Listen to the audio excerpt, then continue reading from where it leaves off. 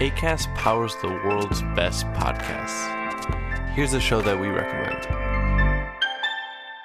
The Real Housewives is a guilty pleasure for most, but if you're looking to not feel guilty about that pleasure, tune in to Everything Iconic with me, Danny Pellegrino, where I break down all the messy moments and behind-the-scenes antics of Bravo's popular franchise. And on Everything Iconic, I also interview celebrity guests like Kelly Ripa, Keke Palmer, Drew Barrymore, Cameron Diaz, and more about their guilty pleasures, their past work, and so much more. So if you're pop culture obsessed and find yourself watching way too much reality TV like me, tune into Everything Iconic with Danny Pellegrino, wherever you listen to podcasts.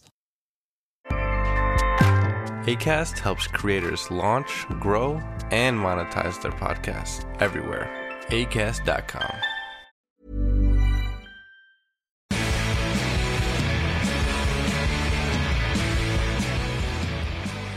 Good day, good evening, and continued good streaming. Yes, Shepard Fairey returns. Crypt Magazine, Gold Tales from the Crypt lettering, the return of Shepard Fairey. Here we go. So, you mentioned, of course, collages like Winston's and mine, and many other people, or even sculptures, are sometimes, well, almost entirely with collages, comprised of found art. And actually, let's take that later if there's time. I mean, no, let's do it now. Okay. Found art and the use of found art. Plagiarism, theft, or all new when it's a visual collage or an audio collage like so much of hip hop is. Well, my opinion is that there's a vast amount of raw material out there that is achieving nothing. And yet, if you can find a way for it to achieve something, to create a new conversation, to move culture forward, then that is totally valid. Nothing comes from nothing. You know, everything is building upon the language we already know, and that's literal language, that's science, that's culture, that's sometimes things that we've never even considered why we have the built-in reaction that we do, but it's based on experience and based on historical precedent, how we've become accustomed to things being used. So if you take that and you build upon it or you subvert it in a way that gives people fresh insight, fresh perspective, creates a new conversation, it's not plagiarism. Plagiarism is taking something that's functioning in a certain way and just bootlegging it, saying somebody building up the resonance for something, whether it has a commercial market or not. It's once something resonates, it's there. The potential is there to use it commercially. But plagiarism is to say, okay, yeah, you did all the hard work here. I'll take it from here and I'll siphon off a bit of what you should be getting. But to take that thing and say, here's how you've been manipulating people out there in the world with it. I have a different idea. I have a different perspective. I'm going to subvert it, or I'm going to at least redirect it. That's a new conversation, and that's totally valid no matter where the content comes from. And you went through, you weren't arrested, I don't think, but you went through quite an ordeal with the person who took the photo you used in the Obama Hope post. Even though, as far as I know, you weren't selling those and making money out of them. And as far as I also know, that was not commissioned by the Obama campaign either. You just made them. Yeah, that's true. And, I considered what I did fair use because it's a hand-done illustration based on a news photograph. And it wasn't actually the photographer that was coming after me. It was the Associated Press, whose newspaper photograph it was. The argument that I made was that it's transformative visually, it's transformative conceptually, and it was used for social and political purposes. All of those things are exceptions to copyright for fair use, and cases have been won by Richard Prince, by the Two Live Crew, around fair use, and I thought fairly safe in the way that I was making something that was predominantly non-commercial in nature as well. The Associated Press made the argument that they should have had the opportunity to exploit it commercially if they wanted to. And they were really sour grapes that once it started to catch on, that reached critical mass, that they didn't get to make money from it, even though that wasn't the intention. I sold 1,200 posters that I used the money to then produce 300,000 posters and 500,000 stickers that were disseminated free. So I did not come away with any money, even though a small amount of money was made. I also made a couple of paintings, and that money was put into postcard campaigns in swing states, as well as more posters and stickers. So the real amazing thing about that was that I was being sued for something that didn't earn me money based on the hypothetical that the AP could have made a bunch of money from it.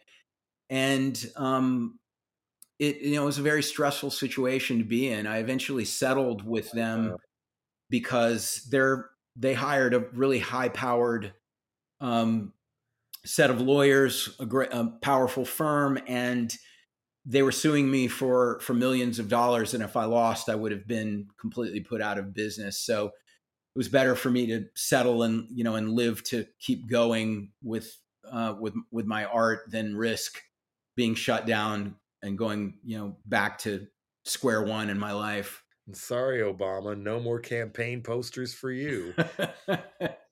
Well, especially after we realized what you really were over a 4 to 8 year period of time. Yeah, I had lots of disappointments with Obama. We don't need to go into all of that, but I think that probably a lot of people know about what you went through with the H.R. Geiger penis landscape insert in the Frankenchrist record. But I mean, that was one of the main stress factors for the dead Kennedys. That was things started to kind of become fractious with the band because of that lawsuit. Am I right? It was an arrest. It wasn't a lawsuit. It was a criminal charge, for one thing. Oh. And yeah. It was a law called distribution of harmful matter that had never been tried before. I'm not sure they ever did again, too, because I think they thought I was going to take a slap on the wrist, pay a fine, and then they could use that to go after Prince or Motley Crue or whoever. And they thought they were getting Sid Vicious, and instead they got me, who already knew a hell of a lot about the people attacking music and the hate campaigns led by Tipper Gore, which I think that was a major reason he didn't win in 2000 because the youth vote wasn't there. Yep. They couldn't stand her. Yeah, a lot more damaging than Ralph Nader, even if he wanted to do that. But so it was mostly on me. I mean, the band had kind of split, and we knew we were going to. Luckily, Ray stuck around to record Bedtime for Democracy, and right around the time I was working on the vocals or everything was when this happened, so that took longer to finish. And then, so it was mainly on me, and they kind of stepped to one side and didn't even so much as lick a postage stamp for No More Censorship Defense Fund. Now they claim all this credit for being part of that and stuff like that, but no. Sorry. And then the sad part, Ray had already given notice, but then, Klaus and DH and I were in contact and stuff. And I thought, okay, we can try something completely different, but stick together and everything. But then, in no small part because of that, for a while, they didn't know me. And then eventually they did. And then now, well, it is what it is, unfortunately, and RIPDH. But anyway, have you ever been gone after for co-opting or desecrating other people's culture? This is a somewhat of a new phenomenon, and I want to be very sensitive about how I tackle anything that has a sacred value to a community, but at the same time, a lot of my interests in different cultures and different visuals mean that I consider myself a world citizen, not just a a straight white guy originally from the South who's now traveled a good bit, but even just an American. I look at how people find different ways to skin what is, for the most part, similar aspirations and feelings globally. And so when I work with a pattern from Turkey and a motif from Japan and a color scheme from Russia, this is not to say, oh, I'm insensitively having all these things that are colliding, that actually are out of sync with each other. What I'm frequently saying is they are in sync with each other, but you superficially are seeing them as out of sync. But under the surface, we're all looking for the same things. And so, more recently, I've had to explain a lot of my approach to saying, pushing back against xenophobia or cultural hierarchy by including a lot of things that this is not me appropriating someone else's culture.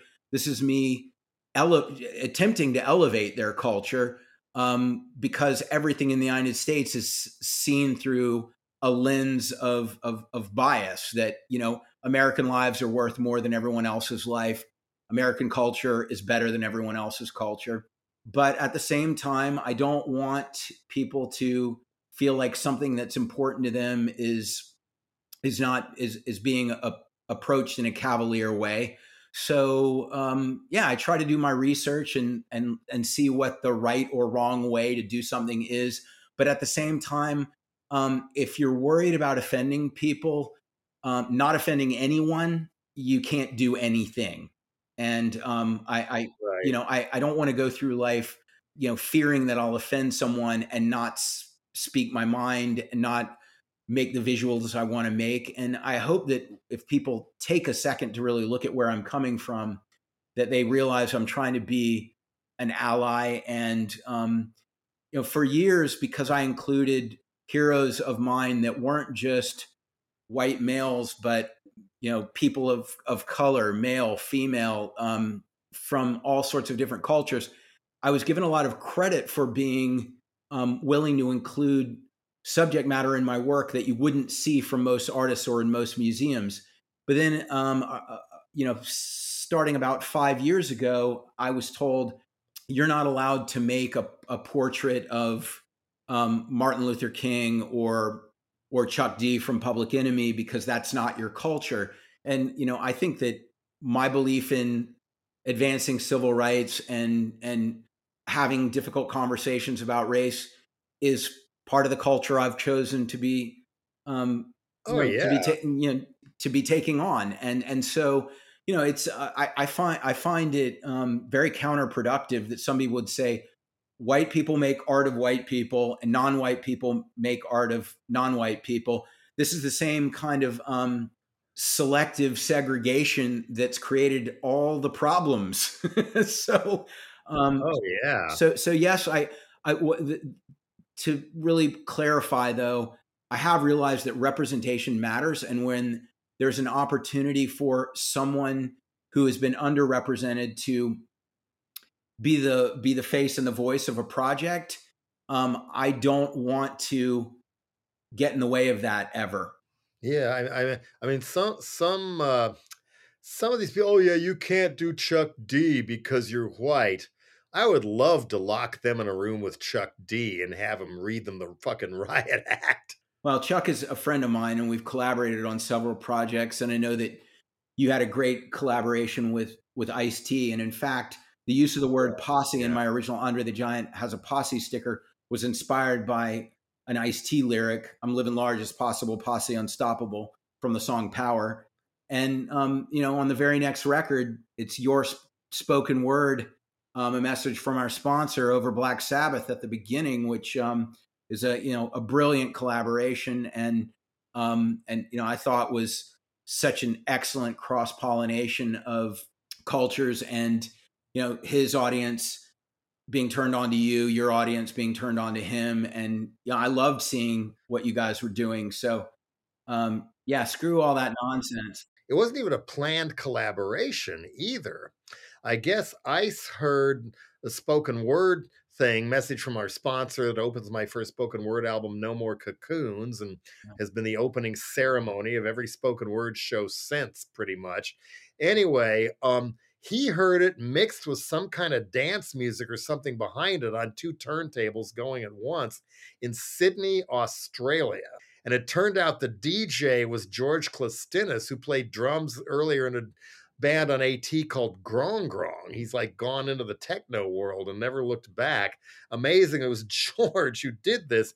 I didn't know. Nobody asked me until finally I get a call from Howie Klein, the ever controversial and unfairly maligned guy from the early San Francisco punk scene who was a little more establishment and stuff and managed a poppy band called the Ready Mades, co-founded 415 Records, who did really well with Romeo Void and many, many more. Anyway, and then he went up, that got him upwards to working for Sire and Warner Brothers. And he was at Sire at the time, not running the thing yet. But, he called me up. Yeah, there's something you need to be aware of. And we need to negotiate your clearance on this, which of course meant I was going to get paid. And it was for that track. And so then he gave me the number of Eric Greenspan. Little did I know he's a very high-powered lawyer who represented Ice-T. I just called him and we worked out a deal, and I was okay with it, and they were okay with it. And net result, I'm buddies with Ice-T and Chuck D too. We haven't run across paths as much, but much respect, of course, and much knowledge gained. And so, it was found art in a way. I was sampled about 5 minutes of me at once, and the Black Sabbath thing was looped and all that. And so that was how that was done. I could have said no. I could have denied it. Oh, nobody samples me. But how dumb would that have been? I mean, it samples, especially with hip hop, it is audio collage using a melody and thing to make another song or a track, as they often call it. And I thought it was a great collaboration. I love Ice-T, love the Dead Kennedys, and then not the last one either. seeing you guys on a few of the talk shows together, I thought your rapport was great. And one of the things that Ice-T said was that he had some homophobic lyrics, and that speaking to you about that disabused him of his ignorance on that subject and helped him to evolve. And I thought that it was one, really courageous that he would admit that he needed to evolve, because hip hop is so much about, hey, I'm the king. I'm bragging about how no one could tell me anything I don't already know. And so, I saw it as something that not only was cool as a piece of art, but might have given some people an excuse to not just be hard, but to show some vulnerability in hip hop, which I think it needed at the time. Well, it always does. I never knew he'd said that. Never knew about that. That's cool. I mean, I knew he had also credited me with opening him up when we were talking after the Rodney King riots in a joint spin interview, and said, you and I both are really, really good about, and very, very graphic, volatile words about what's wrong and who we hate and why we're mad at him. At some point, we've got to offer people some ways out and some solutions. Yeah. And not just, la-di-da ones, but real ones and stuff, brick by brick solutions. And not just, get involved. That's not brick by brick, which was a little bit of issue I had with both Michael Moore and Ralph Nader, because they didn't really go any further than that on, you could specifically do this, you could specifically do that, as one of the gateway drugs, even registering for vote and reading all the ballot initiatives, for crying out loud. Gateway drug. But, and he said he'd taken that to heart too. I haven't talked to him in a long time, and his future may be on Renegade Roundtable. And if I got through to him directly about his gay bashing, maybe I'll try again with the way he treats the sisters. Right. You know, every body count album, there has to be one completely misogynist thing somewhere in the, yeah, that's still me. And, I kind of wish it wasn't and stuff. But yeah, we shall see on that one. Another thing you have acknowledged and recognized, direct quote here, I am no longer seen as an underdog. Yeah, and that's what happens when you have success. And for years, I was desperate for anyone to care about what I was doing, and then when it slowly started to happen, it quickly snowballed into me feeling like I have people that like what I do that I can't relate to, and now now I'm seen potentially as part of the very mainstream culture that I was trying to get people to snap out of adhering to. This is, I think, a problem for anyone who makes something that takes on a life of its own beyond exactly how they would like it to live in the world if they had sole control over it. And on the one hand, I'm very happy that I've been able to exit squalor and make a decent living and put art into the world that I have the resources to put things out there, whether it's huge murals or free poster campaigns that I couldn't do without having some financial success. But I also, I also don't like the being on the, I guess you could say the hamster wheel of business. It's very, it's something that I think undermines people's judgment, and I've tried to maintain my my values, my principles, my idealism, and I have called my approach in many interviews the inside outside strategy. I still approach everything like, if the system doesn't offer me a way to say what I want, convey what I want, I will work outside the system. But if I can infiltrate the system and use its machinery to broadcast my message in an uncompromised way, that's very subversive. And you mentioned earlier, I don't remember who it was in regards to, but that French concept of détournement, using the machinery against itself in a way. I think it's a very fine line. Most people, once they get in the machine, become corrupted by the machine, and I'm trying very, very hard to be a socially conscious person within capitalism, which is why I donate from almost every print I make. I do things for causes, organizations I believe in, and I use the power and the tools at my disposal that have come with success to put the spotlight on and provide funds for things that I think need the nourishment. Let's, at some point, and that's had to have been long before the Hope poster, you had gone from obey and provocative stuff to doing major label album covers and gig posters for very, very big time major label bands. A Led Zeppelin box set, even. Yep. And I'm assuming they partly, I don't know if you had an agent getting you the work or it was the other way around, but obviously it was supposed to look like something that was made by you. Yeah, Even then. I mean, I'm a fan of Led Zeppelin, and I was excited to do that project. I think that there's a lot of great music out there. Led Zeppelin, I really enjoy them musically. Spiritually, I don't connect with Led Zeppelin the way I connect with the Dead Kennedys or the Clash or Black Flag, Bad Brains. But I do like the music. So when I was offered to do that project where I'm doing artwork for a band I like and I'm being paid for it, this was kind of a rare situation where art and commerce were converging symbiotically.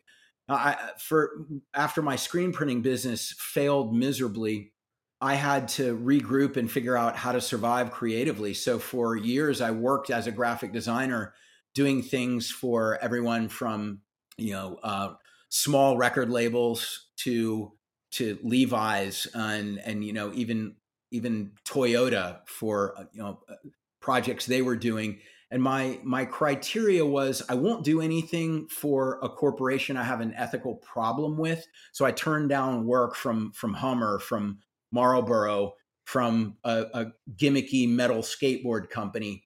But there were a lot of things that I did that I felt were a way to earn a living that were going to give me enough freedom to then also pursue my own projects. And eventually I moved away from that because my own projects started to succeed. But, it's in a way the opposite trajectory from the way a lot of people go who start in the underground. They then realize there's big bucks in the corporate world, and then they go, okay, cool. I'm gonna suck off that tit for a while, because that's where all the juice is.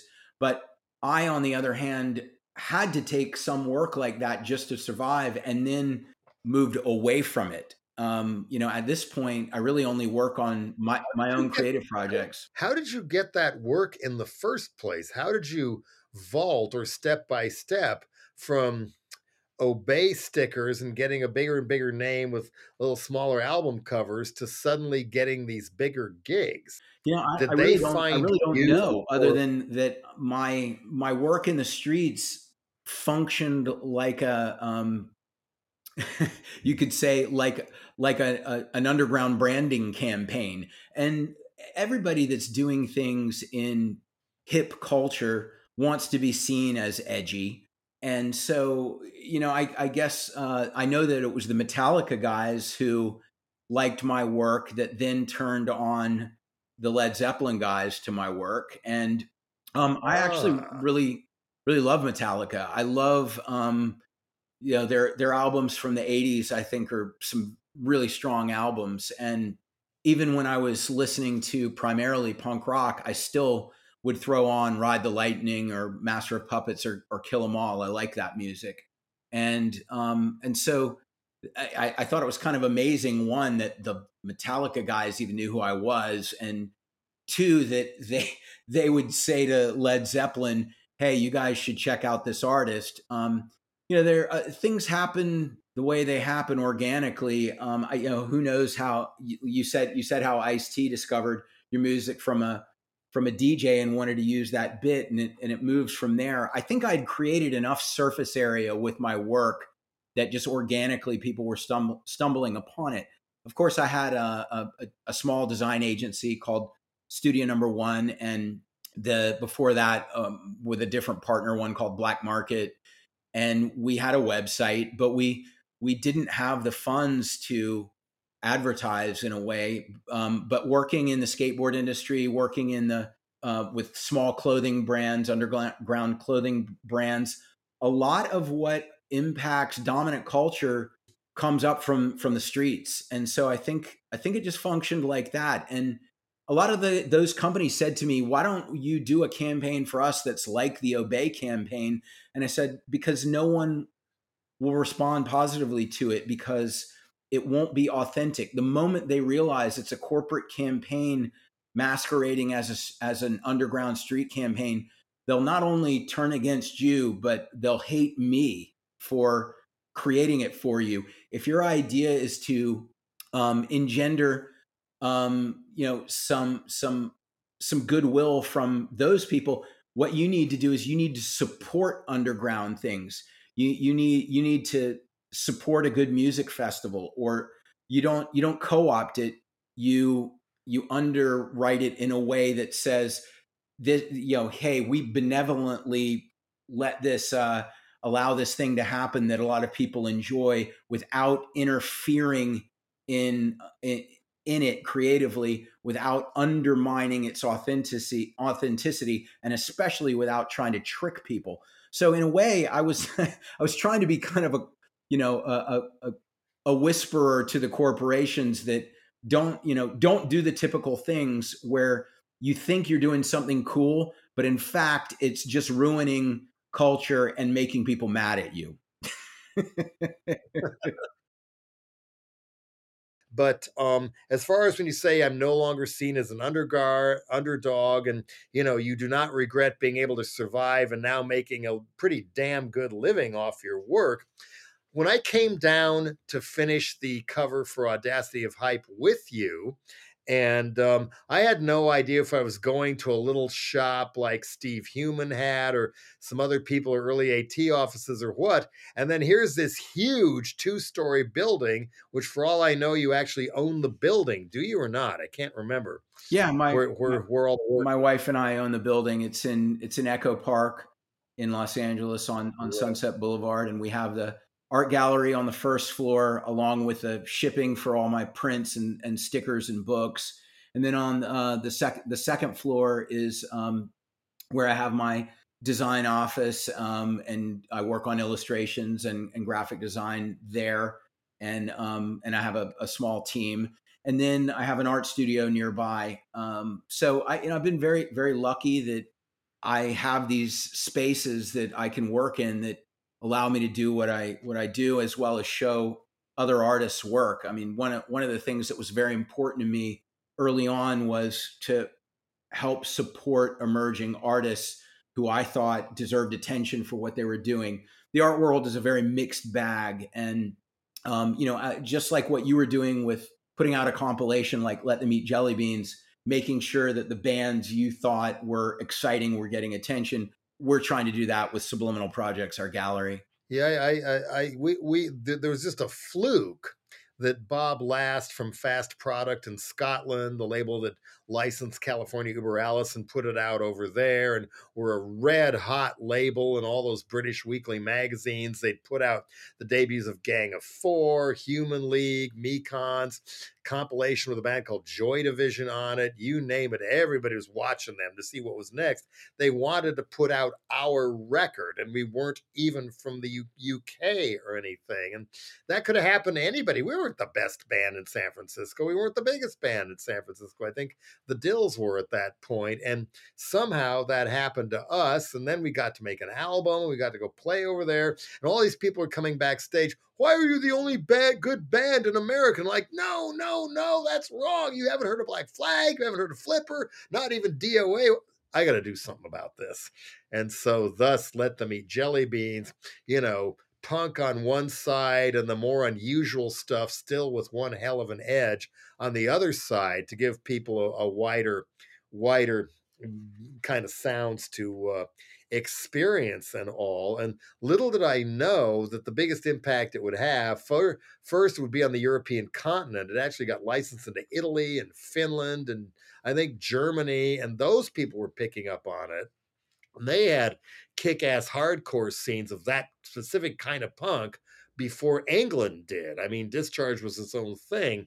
And then it spilled back over and it got released in America, and it proved to be, the way to explore this stuff, gateway drug for way more people there, although it was good in England too. Yeah, just kicking back. But then I come to the building, and not only was this big old building and stuff, but it was a whole hive of people. You say small staff. Yeah, you had a staff, you had a whole hive, and they were all in one of the room we were working in, or a lot of them were working on other projects, ad work or whatever. And it was all part of this one hive. I hope it's not like working for Thomas Edison in Menlo Park, where everything you invented belonged to him and was patented in his name.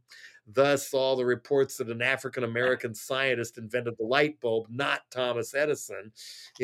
That's an interesting one. But it was the guy who helped with the poster inside while you were working on the other thing. He had very strong ideas of what he wanted to do, what he was doing with his own work as well. So you don't own everything people who work for you make, surely not. No, not at all. Really, the mentality is hiring people who want to do more than just do graphic design. They want to be artists. They want to say something to the world, but they need to earn a paycheck. And the pretty common thing is that they like my work and they like the model that I've used, and they want to be part of that until they're able to go out on their own. So artists like Cleon Peterson, who's really well known now, he worked with me for many years, and I'm always supporting these artists and promoting what they're doing through our gallery, through my social media, through pretty much every mechanism, doing collaborations with them. Phil Lumbang, who worked on the poster for the interior of the Audacity of Hype, yeah, he's a successful artist on his own now. Ernesto Urena, who was also in my office, he's a successful artist. He and I are collaborating on something right now, but he's not the one who worked on the B poster, the parody of the Obama logo poster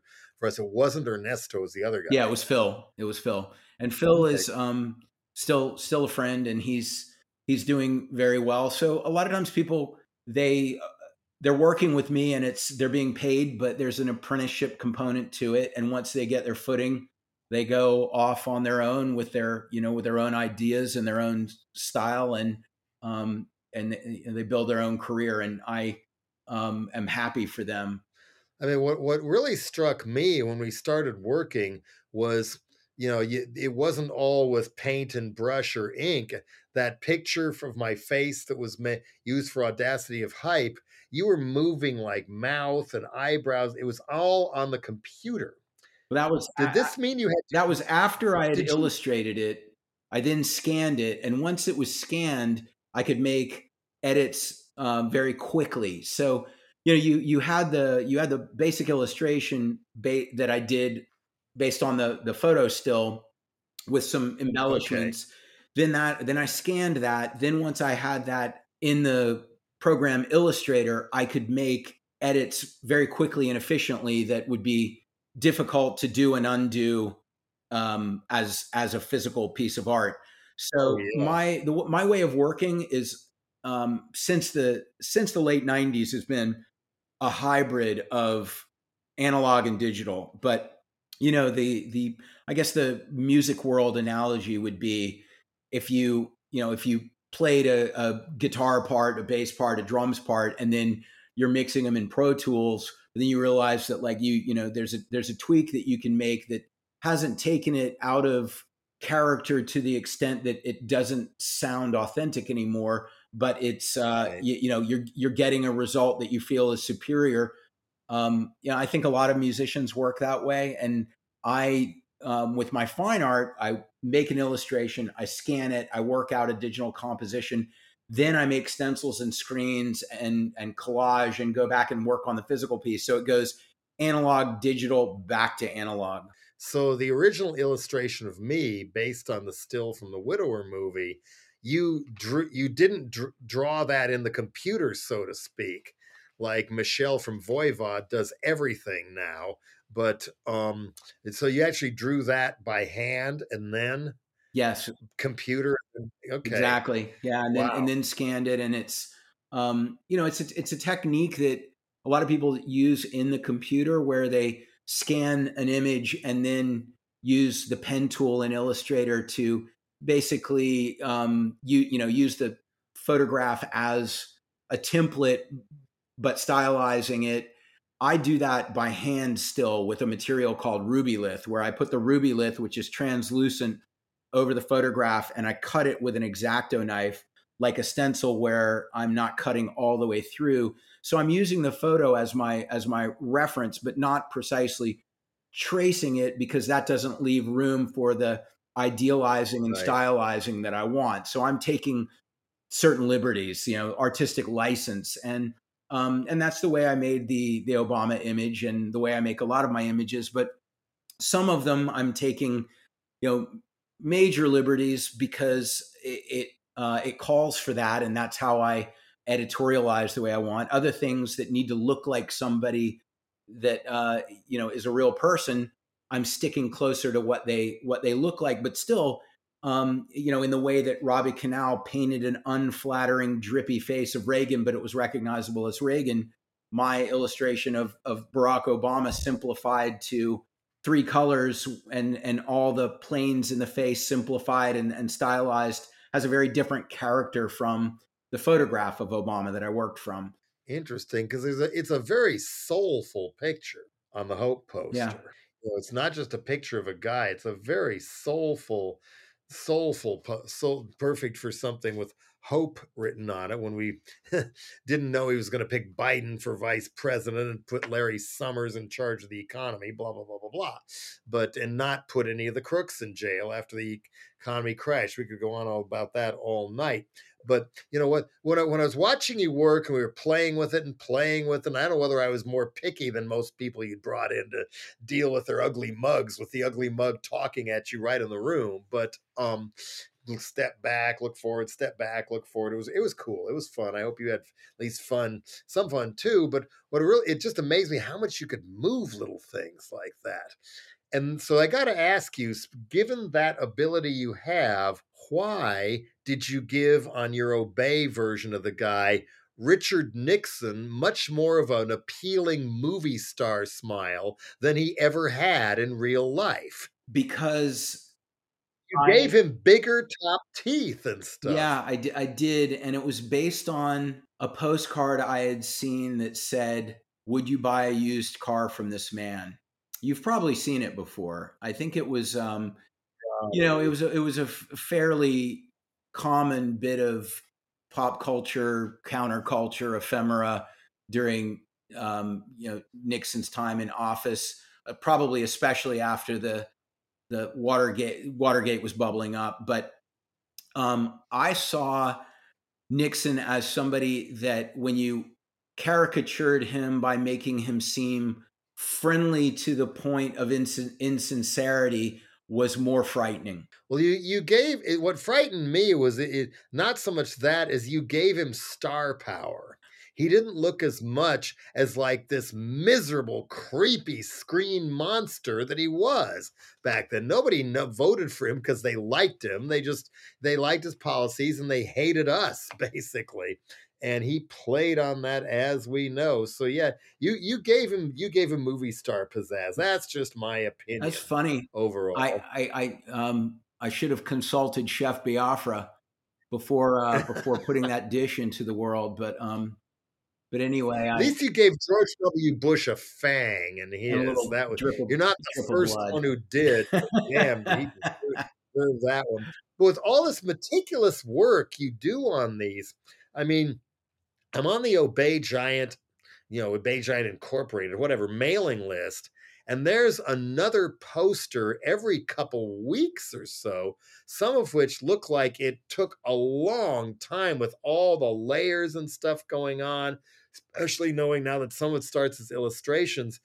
How do you have time to crank all these things out? You got kids too.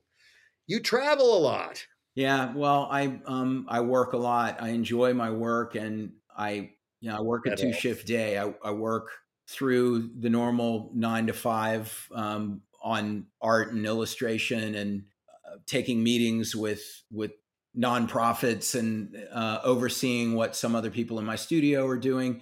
And then at night, I have peace at home, and I work again. And a lot of times when I'm at home, that's when I have some space to experiment and really get work done where there are no distractions, there are no interruptions, time just disappears.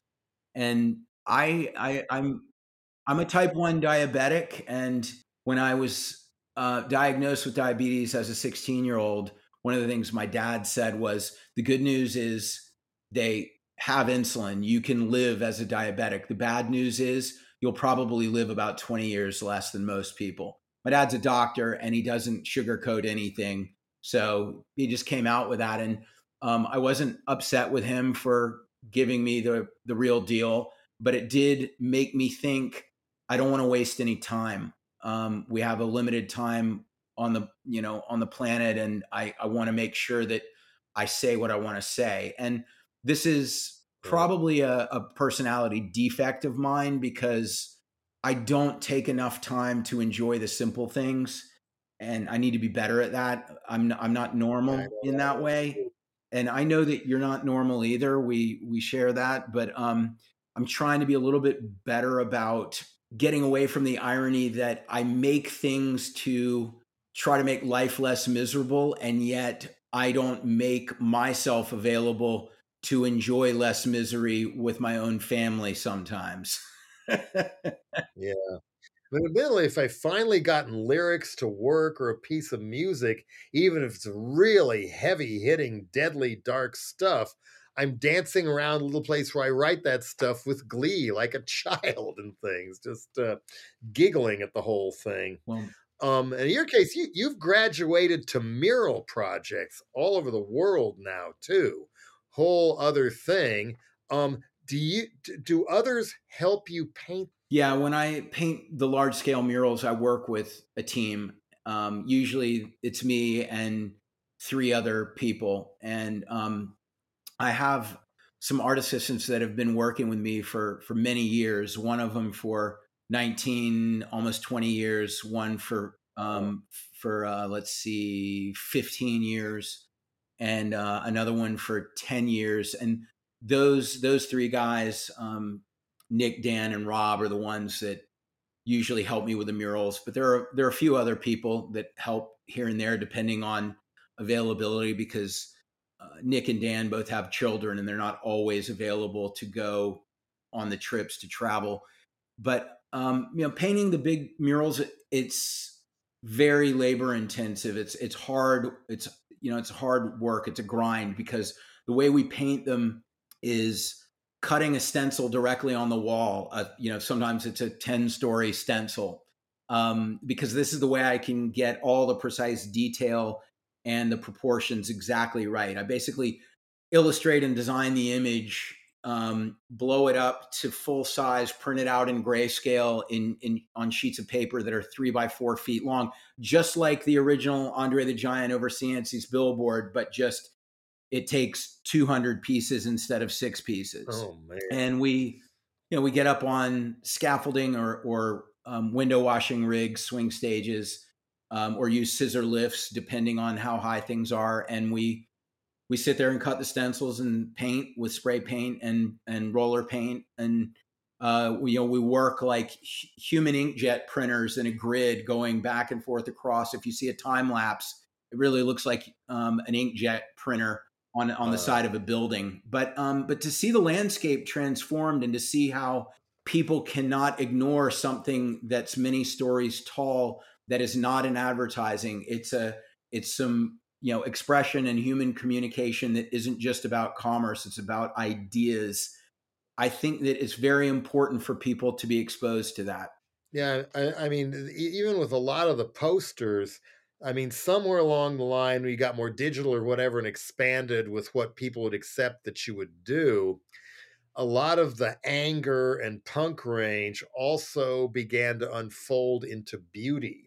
And, so called war also turning into celebrations of war on the system, turning into celebrations of peace. And so there's many different sides to what you're doing now that weren't there. And of course, some of the murals are strictly, beauty for beauty's sake rather than a political statement, though not all. Yeah, there's always something in there that's trying to nudge people in a direction, but some of it's more subtle. Some of it's about peace and harmony and protecting nature, respecting nature. Some of it is more overt.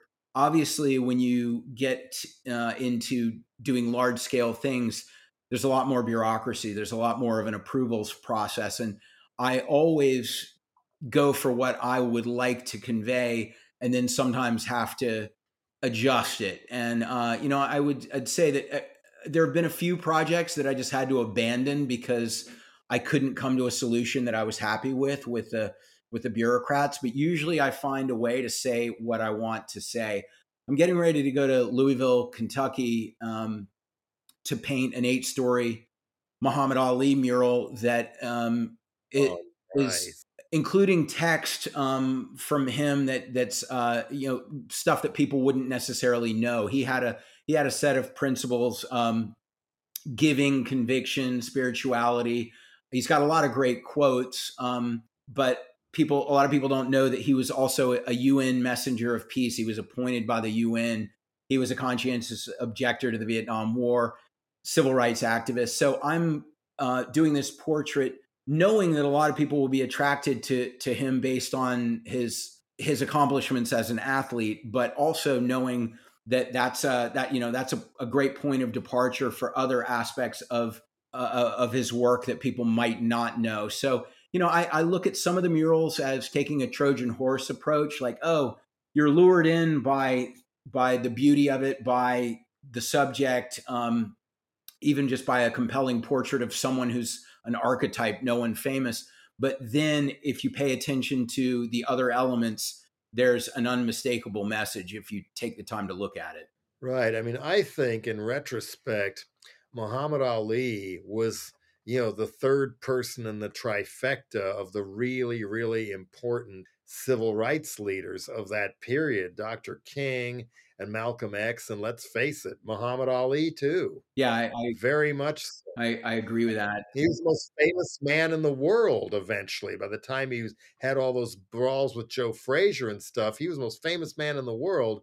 And he did way, way more with that and much better things with that than, say, other most famous people in the world we have been exposed to, like Michael Jordan, let alone Tiger Woods. Yeah, well, they didn't do as much as Muhammad Ali did. he had the courage to speak his mind, even if it was going to hurt his his cash flow. And what more can you ask for? That someone develops a platform and they use it courageously.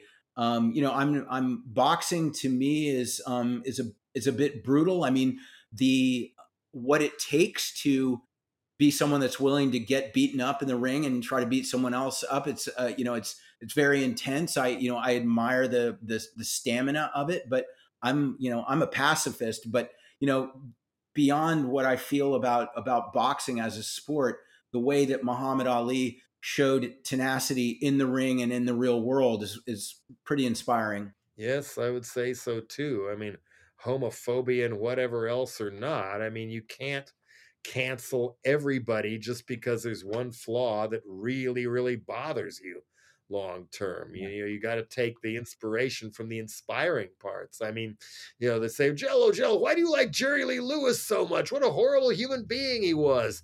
Well, his attitude in a lot of ways, you take that look at him when he's being arrested in the 1950s with all those cops just laughing. How punk rock is that? The ethos, the spirit, and I can tell a mile away when somebody calling themselves punk rock, their music ain't got no Jerry Lee in them. Yeah. I can tell. Yeah, Within 50 seconds sometimes. You got to listen to Jerry Lee or you don't know rock and roll. I mean, the spirit of irrepressible youth is undeniable in what he was doing. That he's a poster child for just doing it your own way. I mean, much more than Sid Vicious. The spirit is there. I mean, it's there in Chuck Berry as well. But I mean, Jerry Lee for sure. I mean, Eddie Cochran, it's there with him. Have you ever done Jerry Lee? I've seen a Chuck Berry of yours. Have you ever done Jerry Lee? No, I haven't.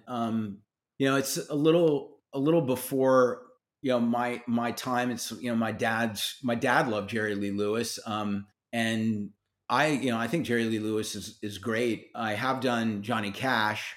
I think Johnny right. Cash he's cut from the same cloth, and I don't like all the gospel stuff that he did, and there's plenty of his music that I think is mediocre, but the great stuff is great, and the way that he used his platform as well, I think is whether it was Native American rights or speaking out about any number of issues, prison, people who've been in prison shouldn't be discarded by society. All this, even if it came from the point of romanticizing crime and rebellion, it actually became something meaningful and serious.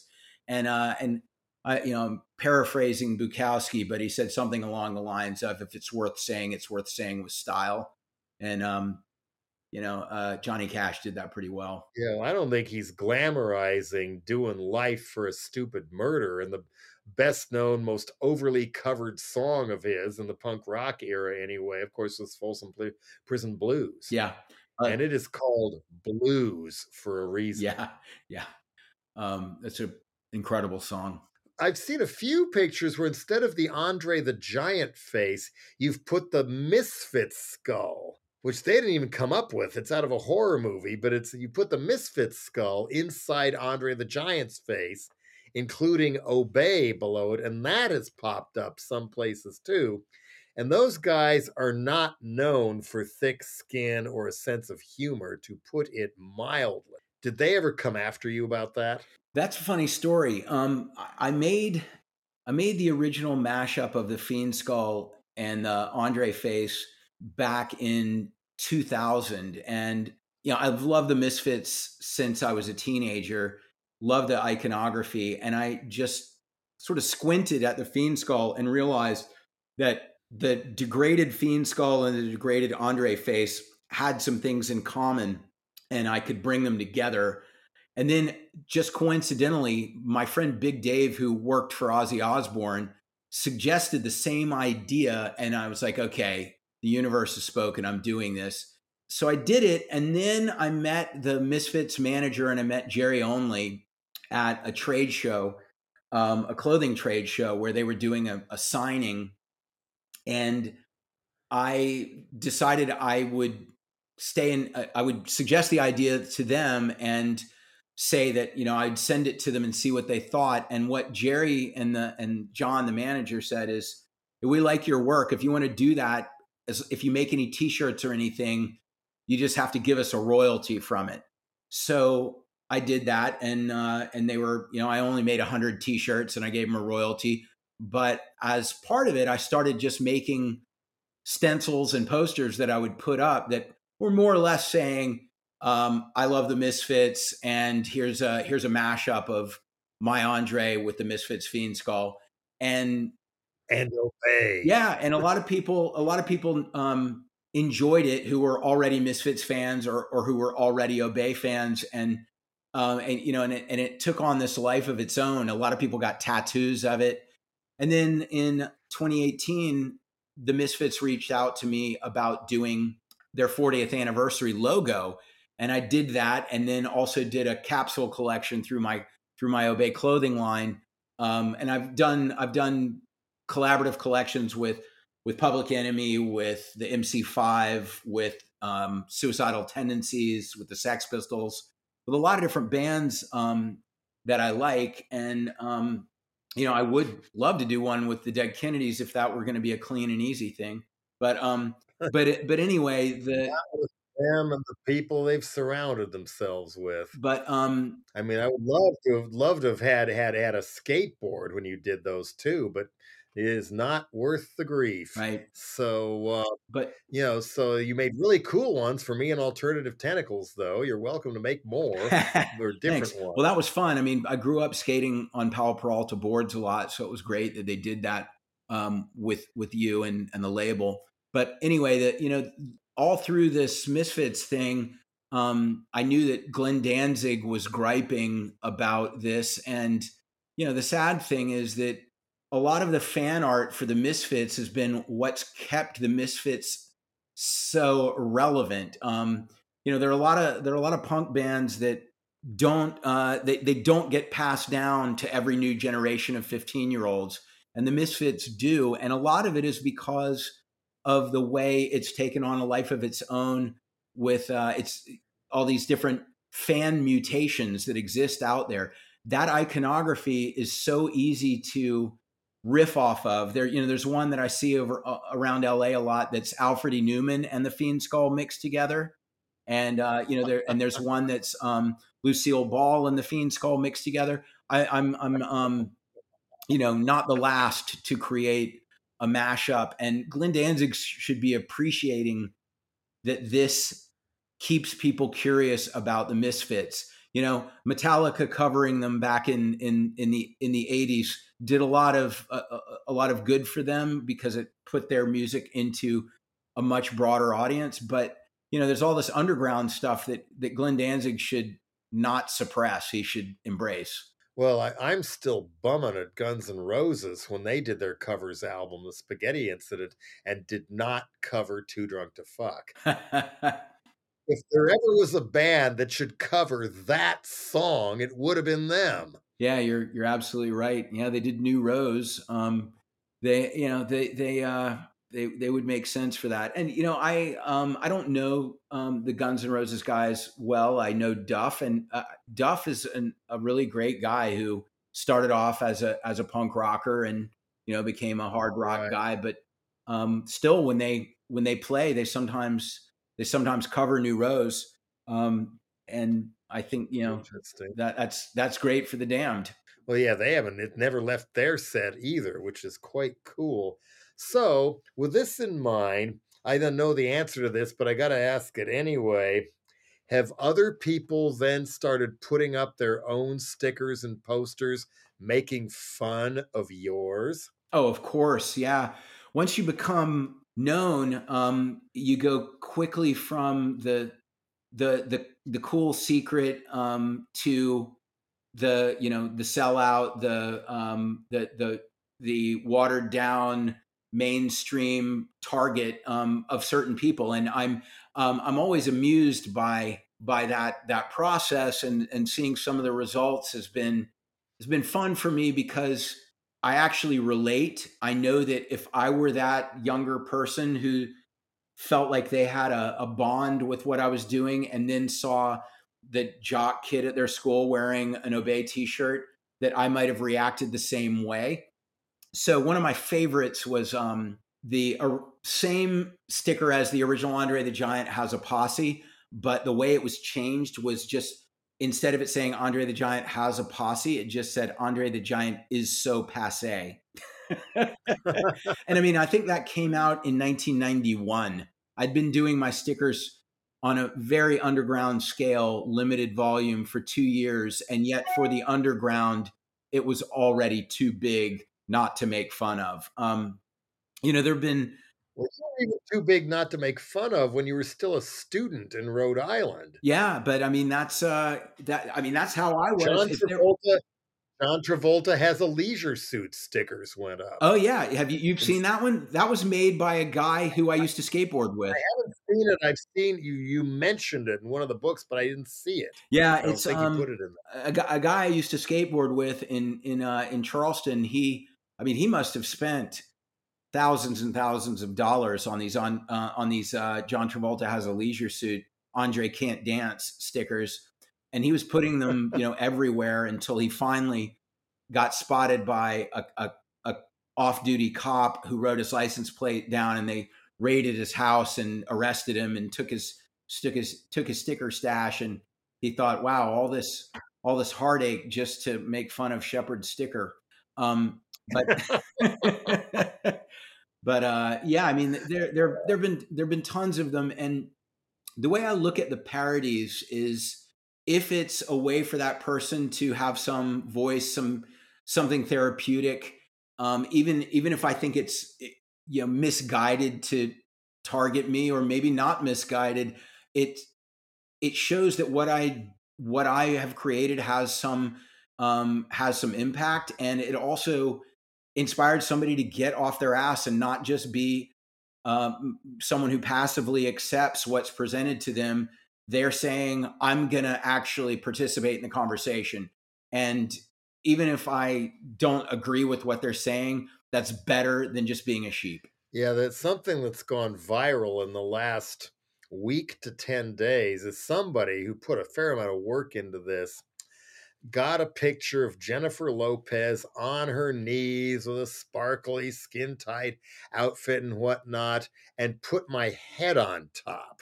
And then up the upper left-hand corner is the same dripping lettering that Holtzfeuer from Arnocorps made for my Tea Party Revenge porn album. It's the same dripping lettering, and it says J-Lo Biafra on it. And it's even her hand and her fingernails around her jeweled microphone with my face going at the microphone, and it looks totally real. Somebody went the extra mile on that one. And is it hilarious? You bet it is. But it's probably on Alternative Tentacles social media now too. Shifting back to music, actually, unless you want to say something there, right, real quick. Well, I just think that, that person is demonstrating that they got the linguistic convenience of that, and they could manifest that visually. And it's, it's a joke problem to solve, and it provides something light for people. And and that's great. Sometimes I think that, there isn't enough seriousness in the world, but then we also need a relief from being too serious now and then. We need some escape valve, and that's what's great about your lyrics. That you're taking on heavy topics with dark humor, and you have that balance between something that's very, very provocative and intense, and then the dark humor absurdity of it that allows you to just say, yeah, we live in a ridiculous world. I'd love if I could make it a little bit less ridiculous, but at least I can laugh at it also. Having a creative outlet that's rewarding to people.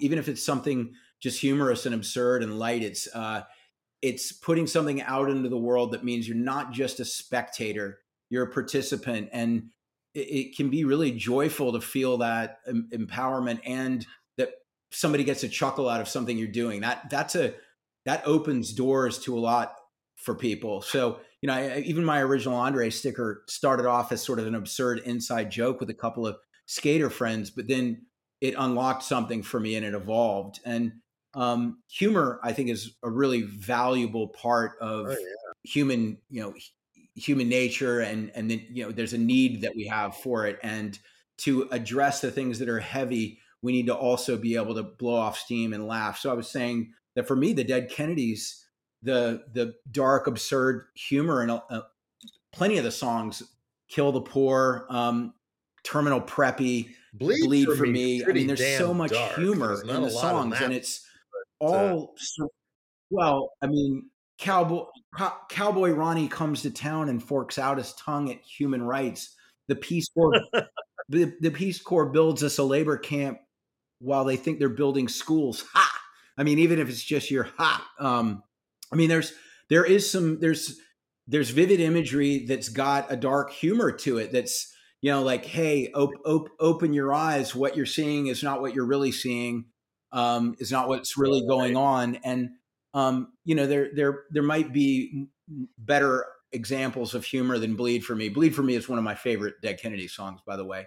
But this about the dirty wars in South America. You found a really good balance between stuff that's provocative and stuff that is funny and ridiculous, and that's like what I was saying before, the Trojan horse approach of you have a really blistering fast, fun music that allows people to, feel like some of their aggressive energy has an outlet, and yet there's some heady stuff in there, and then there's the humor, the sugar that helps the medicine go down. It's all a very smart strategy, and I think you are doing it both intellectually and intuitively based on feeling, but I think you got the mix right. And it's something that in my work,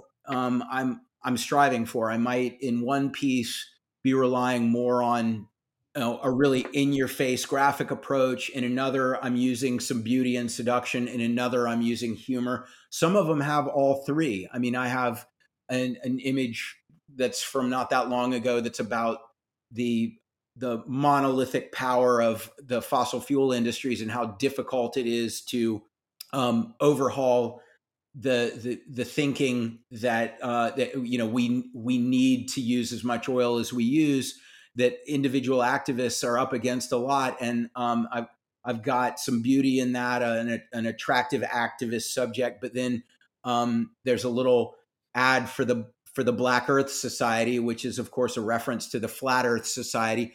People that, no matter how much science has been presented to them, will not believe that the Earth isn't flat. And these are the people we're up against. But that's my nod to Jello Biafra in that piece. Well, little did you know that to try and get more brain food, I wrote to the Flat Earth Society in the early 80s, trying to package it so it wouldn't set them off, see if they send me some literature and whatnot. I wouldn't charge me much of money to join them. And I got a letter back from Charles Johnson himself with a little like a little bulletin thing and stuff. And you say this, I don't know what you mean there.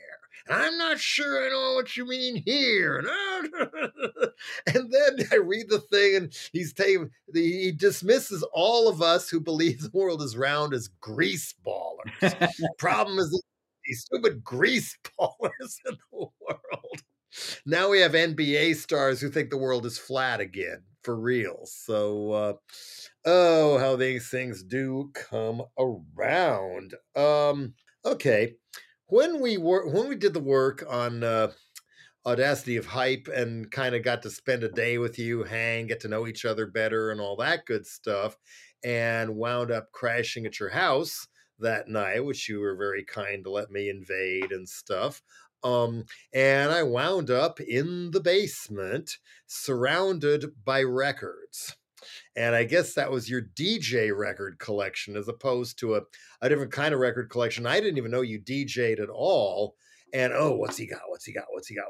Hip hop 12 inch, hip hop 12 inch, hip hop 12 inch. Wow.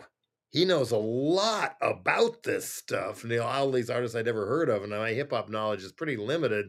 I had no idea you were that big on hip hop as well as punk. Yeah, I love punk, but when Public Enemy and NWA, Boogie Down Productions, Run DMC, the Beastie Boys, who had been a punk rock band, when all that came, Oh, right, Beastie yeah, Boys. when all that came along, I really saw it as a similar mindset to punk rock, being DIY, being resourceful, not being a trained musician, but making great music using samples of other people's music, having a lot of attitude that said, society says this and I say something else.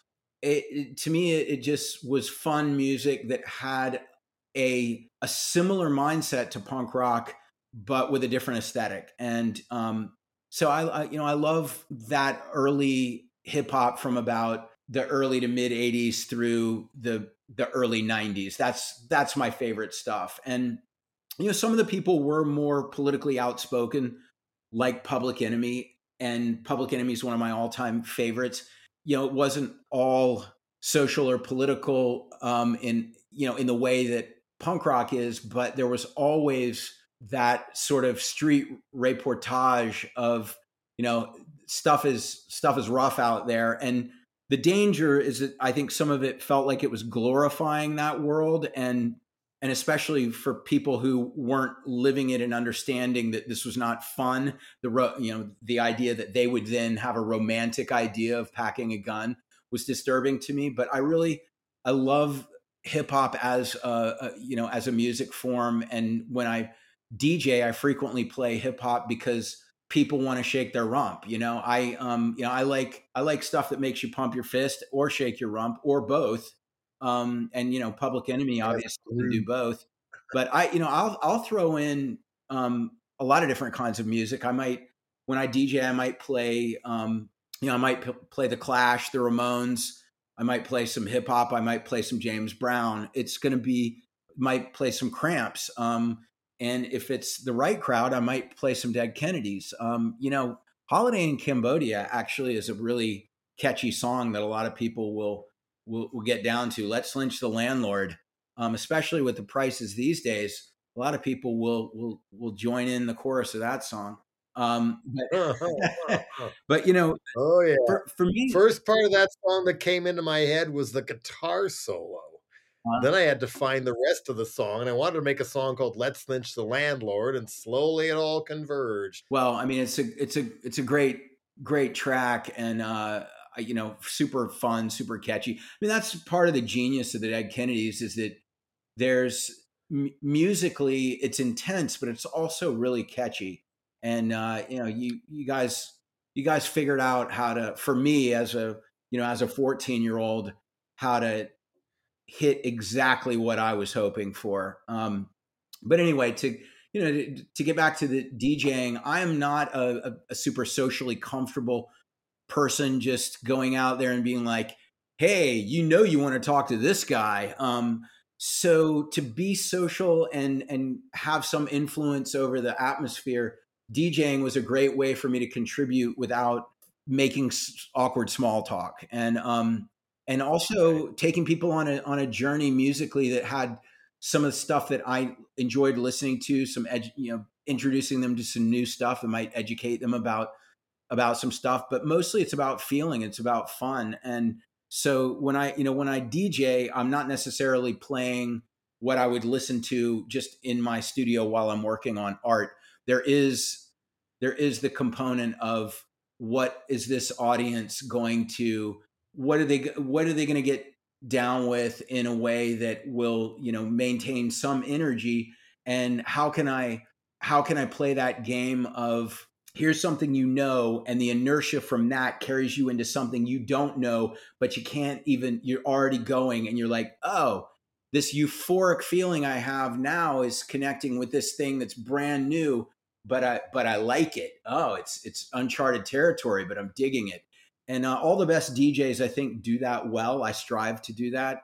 But I've DJed with you before, and you're a great DJ. I'm hearing stuff that I've never heard before, and immediately I saying, don't why usually have I play never the heard this? hits. I try to infect people with stuff that should be hits. Exactly. A That's lot. exactly what you do. And I picked up on that right away. And whether it's like, surf music or 60s garage, or some weird glam thing I haven't heard. I mean, your taste is really great in lots of different genres. So, I mean, you're quite open-minded, considering that, some people characterize you as a dogmatic punk rocker. You're much more open-minded than you're sometimes given credit for. I'm dogmatic about everything. Music, food. I mean, food, it's politically correct if it tastes good, and it's politically incorrect if I can't stand it. With things like canned tuna, eggplant, olives, pickles. Politically incorrect. Yeah. Can't do it. I mean, as far as the feeling and the pulse, I mean, it's kind of DJing. I mean, if the women's butts be moving, keep on grooving. Yeah. Even if it's only down to 2 or 3 at once. It was a soul DJ specialist who'd come out of the Texas garage scene named Jonathan Tobin, who got me into DJing again. I hadn't really done it much since high school. I had a few queer punk events for a little bit, but including playing Don't Stop Thinking About Tomorrow by Fleetwood Mac, which I had to borrow, and switching it out again and again with Cop Killer after Bill Clinton got in and stuff. That was fun. But as well as when Ross Perot was president, hurrah, hurrah, and all these right-wing political records had come my way too. But anyway, Jonathan Tobin, I'd done one thing where they just wanted me there so they could put my name on the flyer and have me judge a dance contest, complete with numbers on people's backs like the 30s. That's one of the features of Soul Clap, the thing he does. And his umbrella name is New York Night Train, but he doesn't just do soul, but Soul Clap that was kind of opening me up. And it turned out we both were talking records, and we both knew Billy and Miriam from the Norton label in New York. And so then he comes back through, and Ian Svenonius from the Makeup and Nation of Ulysses and all is also DJing with him. It was a multi-room thing. Why don't you try it? Oh my God, what am I going to do for a soul DJ? I just recently decided I liked soul, doing no small part to the Bell Rays and stuff. I only have a few like really weird, obscure soul things that I've discovered that I'll just bring those. Maybe I can get away with this, and maybe I can get away with that. And there was a little bit of instrumental stuff, a little bit of maybe a garage one or two that was soul garage and stuff. And they loved it. They loved it, including I got away with squirting in Pets Eat Their Master by my current band, Guantanamo School of Medicine, squirted it in. And a lot of the clientele was young Asian women that particular night. And they were really getting into it. And they still got into it. They didn't leave the floor at all. They were loving it. So then I was in. And even the other soul DJs were looking at the soul records I was playing. What is this? I've never heard this before. What's that one? A lot. So then I knew, okay, I'm gonna be fine with this. And if it's gonna be my own thing, I'm gonna put punk in and some other things. Usually, if it's metal, it's only Motorhead or Ministry, but Yeah. because they've got a groove. Yep. The dance era of Jorgensen, man. Plus, being as into Hawkwind as I am, the groove thing is there with him, and there's some other metal bands that don't have groove at all. They may be huge bands, but they don't do for me what that stuff with the groove does. Rob Zombie's got great grooves these days as well. Yeah.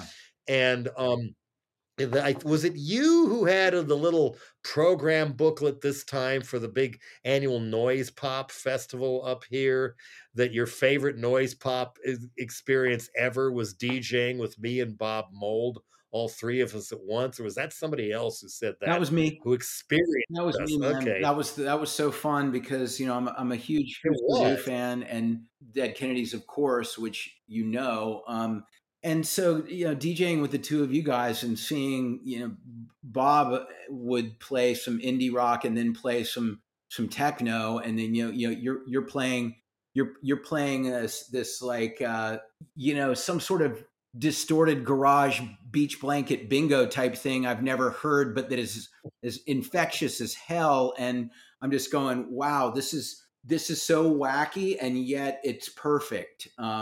And that was just so much fun to be trading off playing records with you guys. Well, it really blew my mind. It was really fun that they had to get 2 trestle tables on a stage because we were all using different kinds of equipment. I'm old school, vinyl only, wheels of steel and all that. Bob uses a laptop with tons of stuff he could go to that he wanted to play, and he really knows his post-punk. Oh, yeah. Too, yeah. From the early days till now, all kinds of stuff was coming out of him and things. I've DJ'd with him elsewhere too.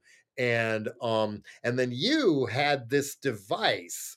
It looked like there was 2 of those DJ CD things you can twirl around, but then you had a computer, laptop, I presume, or something, where you could actually put a piece of a punk record, like somebody might be doing if they're a hip-hop DJ, and extend the song and extend the groove and add other things to it. I'd never seen that done anywhere else ever.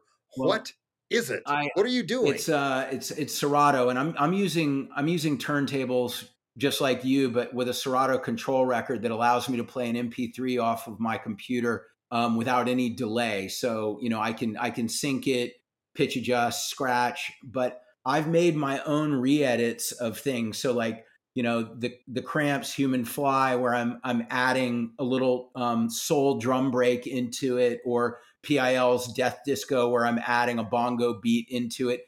And sometimes I'm doing these mixes live on the fly, and other times it's stuff that's too complex to do that way. So I've made my own new edit of a track that one aspect of the track, but then there's another part of it that you've never heard mixed that way, and I'm the one that's got it. And for me, DJing was something I fell in love with because it was like audio graphic design. When I look at my art, there's original illustration, but there's also a lot of graphic design in experimenting with composition and elements and how things are scaled, how they sit next to each other, what colors are used, and DJing, figuring out, I like this.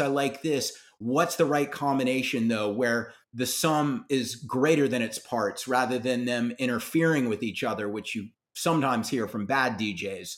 And so, just relentlessly experimenting with that. It was the same joyful trial and error that I get from graphic design with visuals. So if I lost my vision, I would be doing musical things for sure, because what ends up working together is something I can hear very easily. I don't play an instrument, but as a DJ, I can find that sweet spot. Right. So and are you improvising the sweet spots, or is a lot of that stuff planned or cut together ahead of time with you? Well, a lot of times the tracks that I like to play, I have on my computer, but which direction I'm going to go with it is possibly something I've thought of based on what kind of crowd I think is going to be there, and oh, I think this is going to be a hip hop heavy crowd, or this crowd is going to want to hear the Ramones and the Sweet and David Bowie. They're going to be like glam into early punk, but maybe I'm going to throw some Northern Soul, Gloria Jones, the original version of Tainted Love in there because it's still got a similar tempo, and the connection from the Ramones to the Motown thing is not far. I'm looking for threads, and I'm looking for what threads I think that audience is going to follow. And sometimes I'll go in a direction thinking everybody's going to want to go with me in that direction, and realize it was not working, and then I have to find a way to pivot to something else gracefully, like, oh, that was just a little bit of a fun detour, but now we're going back this way, but it was all part of the master plan. But that's, I mean, every now and then, a failure is okay. It gives people a second to take a pee break and grab a beer or whatever. But I love that it's like a living, evolving organism when you're doing it. Yeah, yeah. I mean, the connecting the Ramones with Motown, and boy, do they connect with Beach Boys surf vocal music, and even girl group music too. I mean, I think when you compliment me on the melodies and the actual tunage of Dead Kennedys, which I've always wanted it to be good, always wanted it to be different. And, as you probably know, I came up with most of Dead Kennedy's music as well as the lyrics. Yep. And even though I don't play an instrument, and with Guantanamo School of Medicine, they're very patient with me because I got to sing the whole thing and whatnot. But they work. They're good songs. I like them anyway. I try to make stuff that I am going to like, because if I like it, other people probably like it too. But it's also, especially more after the soul thing and the DJ thing crept in, putting stuff together with Guantanamo School of Medicine, I have very groove conscious. Right. A lot of, don't try the kick snare this way, try it this way, see what this does and stuff. See if it's got that beat that makes me want to shake, and if it doesn't, maybe try something else. And a lot of that came from being a little bit older than you and growing up in the 60s.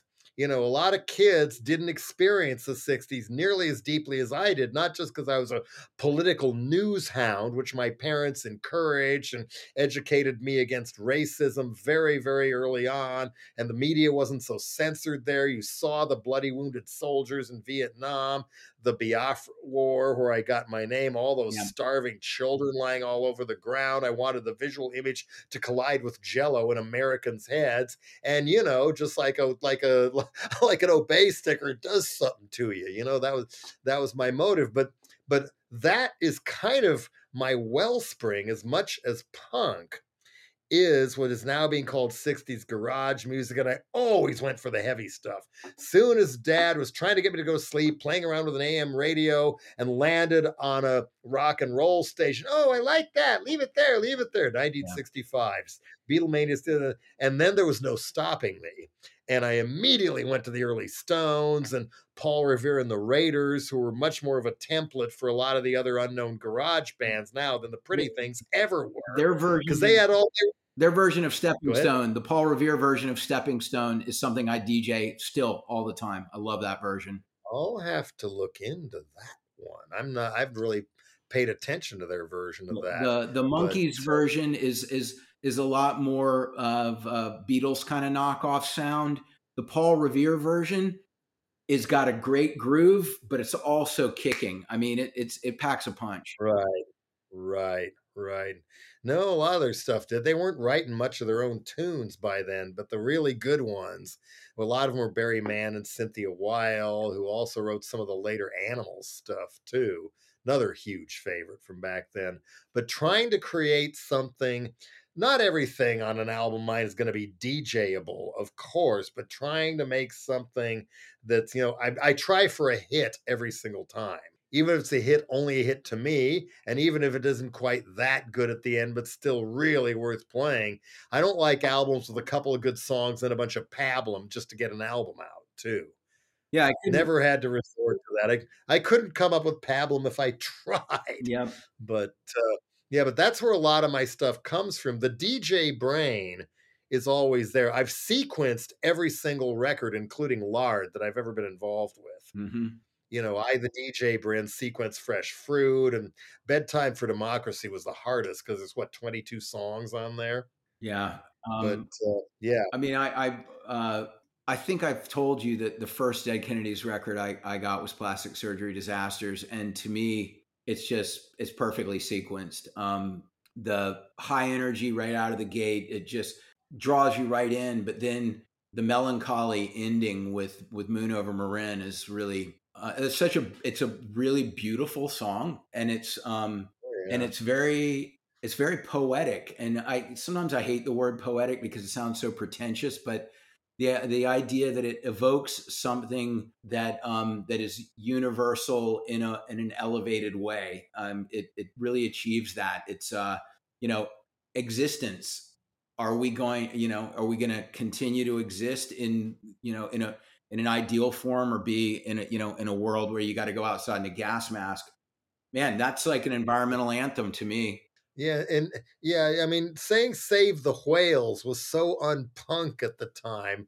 They had to be crafted as environmental disaster songs Yeah. instead, like "Cesspools in Eden" being another one a little bit later. Yep. Yep. But, Well, yeah, with "Moon Over Marin", it was such a beautiful piece of music. Ray had been playing around with it practically since I met him, and then there was a jam once I walked in, and they were doing some other stuff that became the intro, like, hey, wait, put it together with that Ray riff that's kind of the Eno riff. Let's see what happens. Oh shit, what am I going to do for lyrics? I don't write love songs. I wouldn't be good at it if I tried, and it's not exactly beauty. What do I do about, an environmental disaster song? This will work.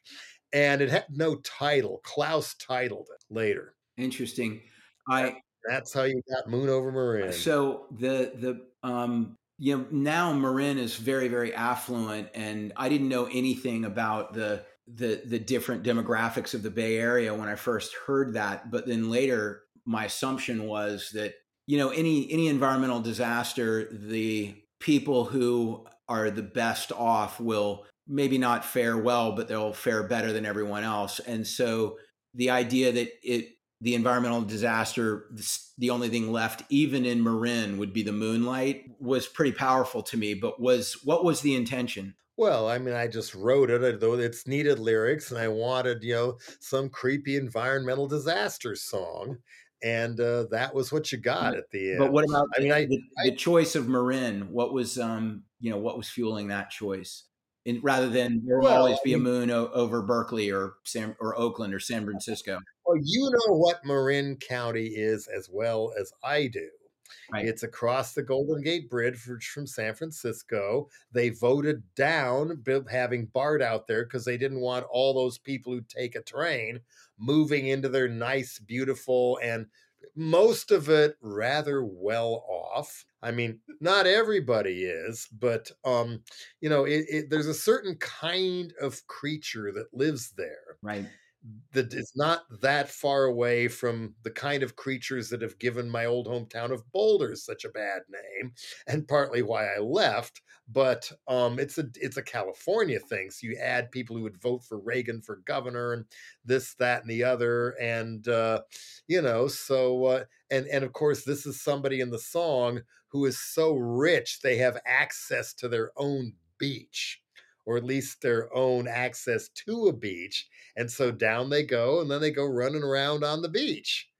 Not everybody gets to do that, but certain kinds of Marin people do. All right. So So that was my true. interpretation was pretty accurate. I just wanted to check my math on that. So thank you. Yeah, well, another one we should get to then, if we're going to go into Shepard interviewing me about Dead Kennedys, your favorite Dead Kennedy songs. We got to do this one. You mentioned "Kill the Poor" earlier, and that was actually inspired by Devo. Mm, And not Devo's music, but Devo's interviews. I'm sure by now you've taken a look, since it's been reissued in book form, of the best punk zine ever made, Search and Destroy. yeah. out of San Francisco. And the beauty of Search and Destroy was one or two maximum rock and roll shop talk type questions to get it going. And then Vale or whoever else was doing the interview would just start poking at people, trying to coax out of them stuff they knew that not everybody else did, and stuff that, and some of the weirdest things that ever happened to them and things like that. And Devo, in one of them, was talking about something that was an issue in the mainstream news at the time, being debated whether or not to go whole hog and pissing away our tax money on building the neutron bomb. President Jimmy Carter was in favor of the neutron bomb. It was practically an inevitable thing, at least at that time. But Devo said, hey, look, the whole purpose of this bomb, it blows up and it kills people in mass, but the property doesn't get destroyed. That's not what you use on your enemies. That's what you use to clear your own lower income areas out of poor people. That's what that is. And so there were already all kinds of boo-hoo nuclear bombs are bad songs, but I thought, and even a couple of pretty damn good anti-neutron bomb songs. Weirdos and I think the Controllers one even came out before the Weirdos one. Anyway, so it was on people's heads. It was a bad thing, but I thought, I've always been fascinated with villains. When that show came on the air, I switched from wanting to be on Hullabaloo with a band like the Animals to be a Batman villain. I love the Penguin, love the Riddlers. This is my role models. When I grow up, I want to be a fireman. No, I want to be a villain. and and so then I thought, then I had pretty decent method acting training and stuff. I played Scrooge at one point and the Boris Karloff role in Arsenic and Old Lace for another. So that method acting, you build the character from inside and instead of having it glued onto you, and you see things through the lens of other people. In the case of acting that style in a character partly of your own creation, and you even began to almost see things that aren't really there and stuff, but it's part of the character. So I put that hat back on. I think in retrospect, method acting was a huge influence on the kind of You Are There visual lyrics I write, as well as how I like my music mixed. I want atmosphere. I want vibe. Mm-hmm. The lyrics Moon Over Marin in the music for Nazi Punks Fuck Off would not pack the same wallop by any stretch of the imagination. The vibe has got to be right. So I thought with a villain, okay, we got enough anti-nuke songs. We got enough war is bad songs. What about one from the Pentagon's point of view singing war is good? Right. From their own villainous mentality. And so that was what Kill the Poor was. Now the efficiency and progress and bazaars once more. It's nice and quick and clean that gets things done. Away with excess enemy, but no less value to property. The best of all, the rest can have more fun. Kind of a clumsy line, but I was just trying to learn how to write lyrics. And the rest is history. The only song I ever did where I had to use another verse twice because I couldn't come up with a third one. Now it's cutting everything down. Right. Is the problem, especially after all those 4-hour spoken word shows. But also, to even drive home the point of what Kill the Poor was, as well as a warped sense of humor from a political band, when the political bands, especially overseas, were not known for a warped sense of humor for the most part, on top of everything else. And so I tried, there's one pass still on the 2-inch 24-track master that didn't get used, a vocal take for Kill the Poor, where I did it as Brian Ferry.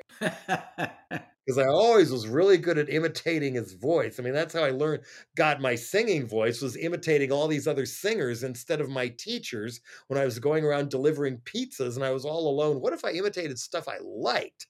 But then I could also lampoon some, including him, of course. So there was efficiency and progress is ours once more. Now that we have the neutron bomb, it's nice and quick and clean and gets things done.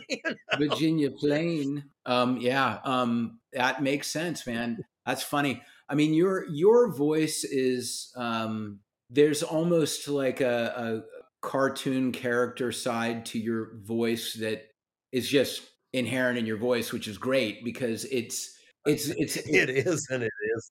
It makes your singing fun when a lot of the subject matter is kind of scary, and it makes, I think there's this theatrical side to it that makes it it makes it work really well. And so I got as a 14-year-old hearing Kill the Poor, my assumption was this is Reagan's perspective.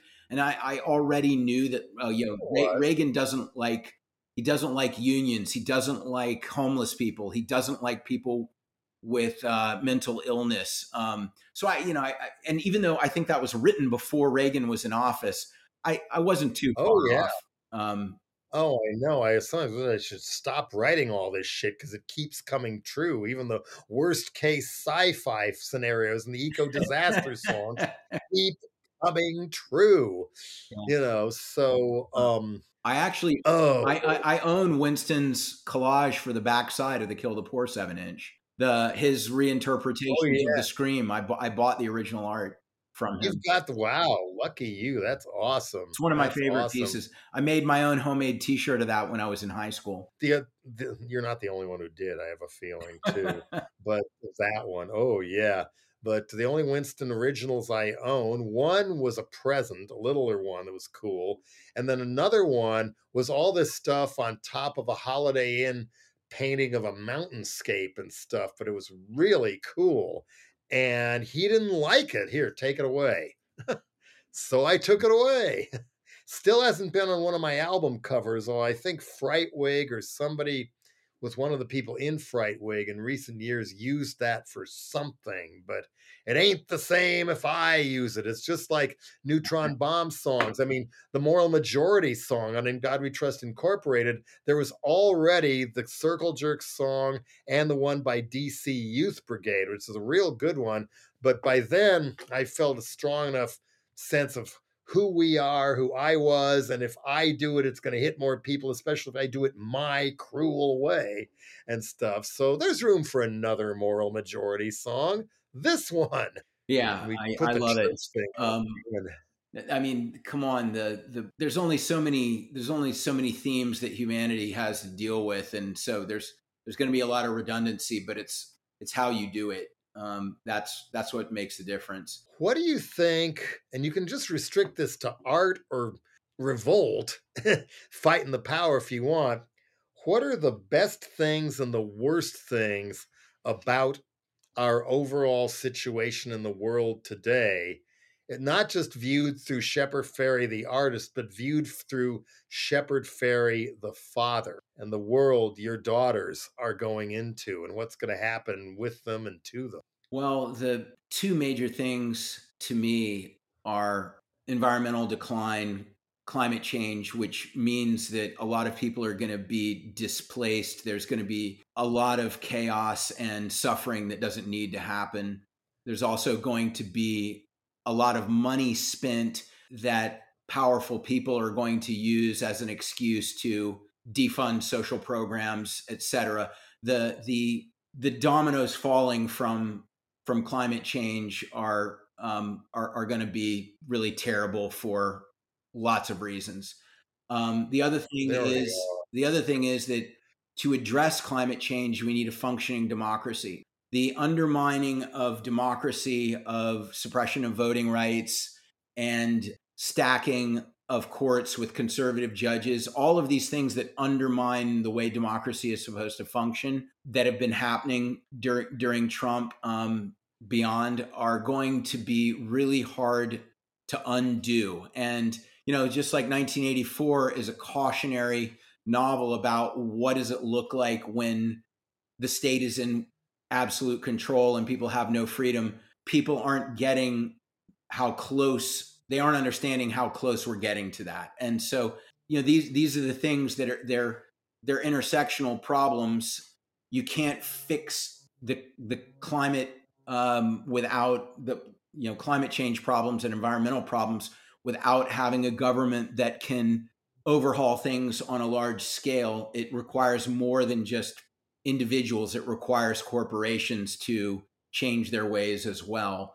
And if you can't have democracy actually serve what at least 51% of the people want. I mean, when you look at when you look at studies, 60 to 70% of people will want a movement on an issue, and if the most powerful corporations and lobbyists disagree, there will be no action on it. I mean, functionally, democracy is is dead in the water. So these are the things I'm really worried about, and it requires people to pay attention and participate. They are things that can be overcome, but not with the levels of complacency and apathy that we have, and how pervasive disinformation is. Truth itself is in question, and I don't know how to fix that. Yeah, this isn't really a magic fix or anything, and this is maybe with younger people in mind as well as others like us. And I'm thinking maybe several different Shepard posters with something on it to do this. But you look at, the threats on democracy and climate collapse, as it should be called, and one of the worst places, as well as just how mean people are being encouraged to get and how anti-democratic this, that, and the other. January 6th was just the beginning, not the end. And look no further than Florida and that horrid megalomaniac who will be vastly worse than Trump if he ever seizes power. And of course, the only way he can is if, like Trump getting in and W getting in twice, it really is a stolen election. But the things that are being targeted there, as well as democracy and encouraging people to grow better bullshit detectors and stuff, is a particular one for the trans community, especially kids going through not knowing who they are biologically, sexually, or whatever. I mean, there's more out there, and this is the good side of the internet, for people to meet each other, know they're not the only person hitting puberty who think they may be in the wrong body and stuff, but something to uplift people, to let them know, especially in Florida, it's not like this everywhere else. And what you're doing, who you are, is good. It's not bad. It's not satanic. And that also goes for the war on education, the war on knowledge, the war on thinking, which of course is like everything from critical race theory to attacking drag queen story time with fucking guns and stuff. Yeah. They're just trying to see, thanks to a 6-3 of extremists on the Supreme Court who are accountable to no one now, all these people are doing all these things to try and out-Nazi each other that they never would have even thought of doing before. And maybe even what I've even thought was a good idea or cool, but now it's just it's the kind of snowball that happened with Hitler, it happened with Milosevic and so many others, where people are tolerating more and more horrors. And as a visual artist, I'm just trying to think out loud here as we go, that something to take that piece by piece to crack back open, not just the hope of people who may be having less and less and be fucking terrified right now, and being forced to go, and teachers being forced to go to the Florida schools, and what's happening in other countries. And above all in this stuff, watch out for Glenn Youngkin in Virginia. He's the industrial baron's choice, doesn't appear to be like DeSantis, with nice little cutoff sweater and that little smile and stuff. He may well be actually worse, and he used to run the Carlyle Group. So he's their guy. Yeah, he is their fucker. But anyway, but that's my idea. Is just think of that long term as a series that would communicate, or at least inspire, surreal or more directly, let people know they're not alone. Yeah, I think that's a smart approach, and my hope is that by continuing to get more extreme, that people like DeSantis and members of the Supreme Court, that people are going to finally be woken up by the intensity of the hate and division. I really thought that would happen with Trump, and it did to a degree. But I think a lot of the levers had already been pulled for us to end up where we are, because people never see they never see what's happening as it's happening. They only see it as, once it's manifested. And so hopefully there will be pushback. And I think that, encouragement for people who have felt like the forces of Make America Great Again culture are really making this country a hostile place for them, will know they have allies. I think that that's extremely important, because when people know that they're not alone, they will feel like their actions make a difference. When they feel completely isolated and hopeless, then they won't act. And so knowing that they're more of us than there are of them, the people that it choose moving backward and hate and division over moving forward, I think is what people need to be reminded of in a way that's not just hippy dippy sappy, but empowering. We can't just whine because Bush got another term.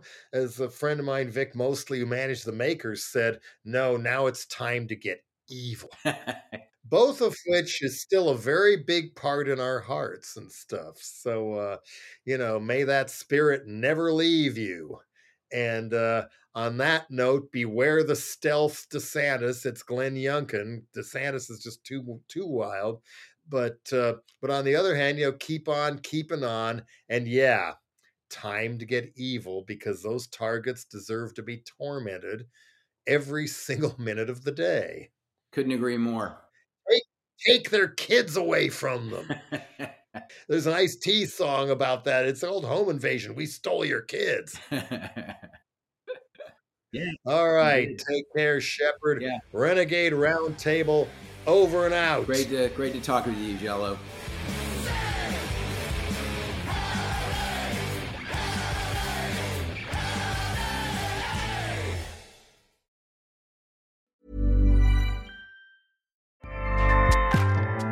Acast powers the world's best podcasts. Here's a show that we recommend.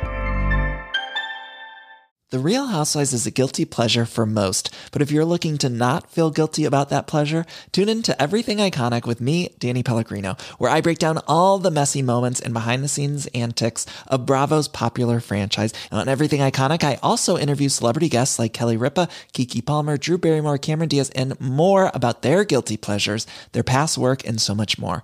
So if you're pop culture obsessed and find yourself watching way too much reality TV like me, tune in to Everything Iconic with Danny Pellegrino, wherever you listen to podcasts. Acast helps creators launch, grow, and monetize their podcasts everywhere. Acast.com.